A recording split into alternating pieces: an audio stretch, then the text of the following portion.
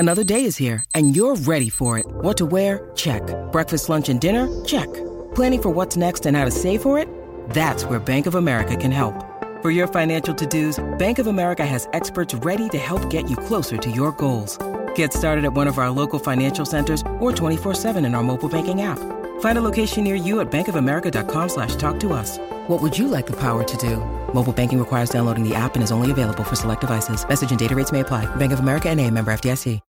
When you need mealtime inspiration, it's worth shopping Kroger, where you'll find over 30,000 mouth-watering choices that excite your inner foodie. And no matter what tasty choice you make, you'll enjoy our everyday low prices, plus extra ways to save, like digital coupons worth over $600 each week. You can also save up to $1 off per gallon at the pump with fuel points. More savings and more inspiring flavors make shopping Kroger worth it every time. Kroger, fresh for everyone. Fuel restrictions apply. Hello, everybody. Welcome to episode 21 of Optimal Living Advice, the podcast where we take any questions you might have about the many struggles of life and we get them answered for you here on the show. I am your host, certified life coach Greg Audino, and in today's episode, we have anxiety on the slab. Anxiety sure is rising and rising these days. Or is it? In this episode, we'll look a bit more into anxiety and how we can leverage it in times when there is seemingly no hope. Let's check it out. What does an anxiety-free day feel like? I've been going through a major anxiety pang for the last 2 months. Good use of pang, by the way. To the extent I even stopped listening to my podcasts, my Calm app meditations, everyone around me made no sense, etc. My counselor, my family, my husband, everyone is telling me that it will get better. But better isn't good enough for me. And guess what? That makes me anxious too. It's been so long that I feel like I've forgotten what an anxiety-free day looks like. Well, I'll tell you what an anxiety-free day feels like. It feels like fiction. I hate to be the bearer of bad news, even though that's sort of become a regular thing here on the show, but an anxiety-free day does not exist. For those of you who didn't catch episode 7 about overcoming fear, a core concept we went over is the fact that fear and anxiety are massive parts of who we are. They look out for us. They help us on a moment-by-moment basis. We all have a lot more anxiety than we think we do. I'm sorry if that's not something you want to hear.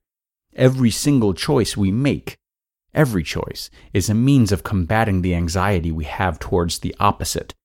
Eating is done to combat the anxiety we have of going without food. Walking is done to combat the anxiety we have of staying where we are. The anxiety-ridden computing our brains do to avoid situations we feel are undesirable is an ongoing and endless process. Anxiety has objectively helped all of us infinitely more than harmed us, and it's really worth recognizing that. So, what's important from the get-go is to befriend this process and forgive it if it ever works in a way that we might not like it to. Rest assured, however, if it's working in a way we don't want it to, it's because it's feeding off of a memory stored in your brain that you might have even forgotten about. It's recognizing threat and trying to protect you from it. So what you're looking to do if you want to get out of this bout of especially strong anxiety is to both respect and understand this process that your brain is going through. This is how you can work towards acquiring a day that is not free of anxiety, but a day in which there is less undesirable anxiety, and therefore it's not overriding you or you're not perceiving it. Let's talk about how to break this cycle. I want to lay out some tips for you, some food for thought.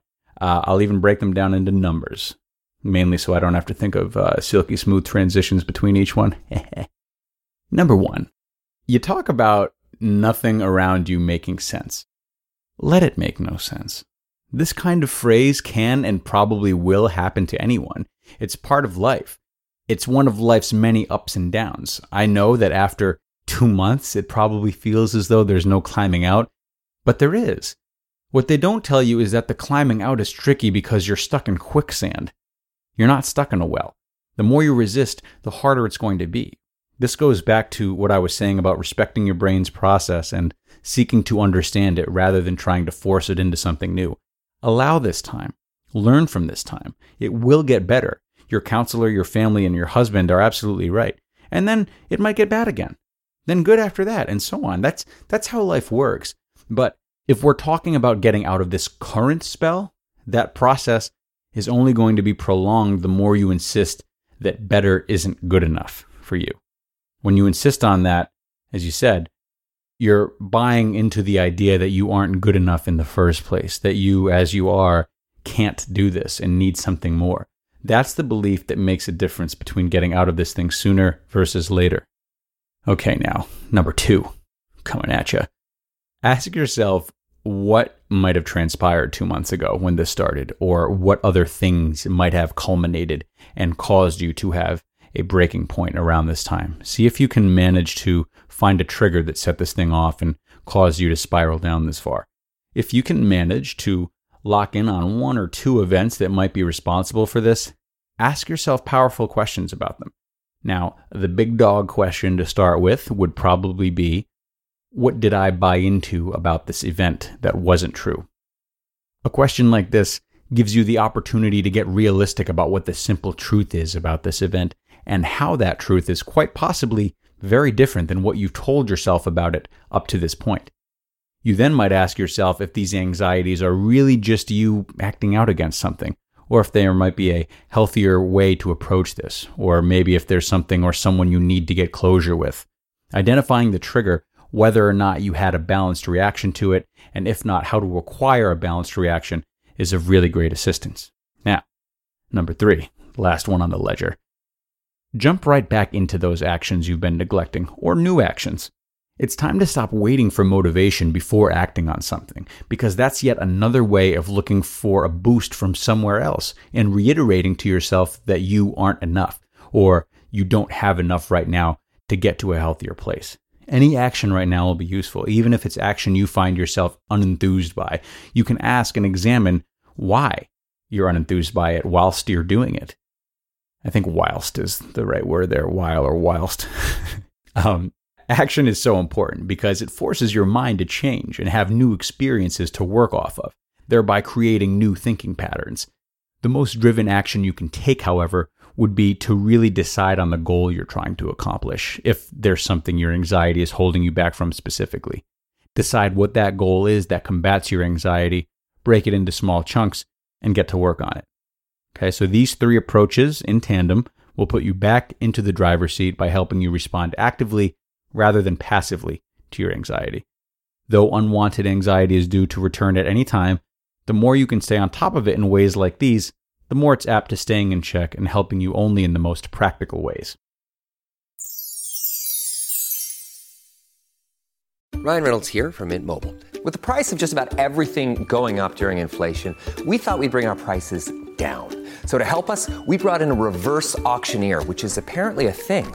Mint Mobile Unlimited Premium Wireless. How to get 30, 30, how to get 30, how to get 20, 20, 20, how to get 20, 20, how to get 15, 15, 15, 15, just $15 a month? Sold! Give it a try at mintmobile.com/switch. $45 up front for 3 months plus taxes and fees. Promo rate for new customers for limited time. Unlimited more than 40 gigabytes per month. Slows full terms at mintmobile.com. Look, Bumble knows you're exhausted by dating. All the must not take yourself too seriously and 6'1" since that matters. And what do I even say other than hey? Well, that's why they're introducing an all-new Bumble with exciting features to make compatibility easier, starting the chat better, and dating safer. They've changed, so you don't have to. Download the new Bumble now. And there we are, friends. Of course, everyone's anxiety is different, but one of the things we try to do here on the show is provide universally applicable themes to the answering of each question. And hopefully we did that for you today, because as we mentioned at the top of the show, anxiety is something that has absolutely been being paid more attention to recently. So if you have one of your own questions about something you're struggling with that you'd like answered on the show, you can email that question to us at advice@oldpodcast.com. That's advice@oldpodcast.com.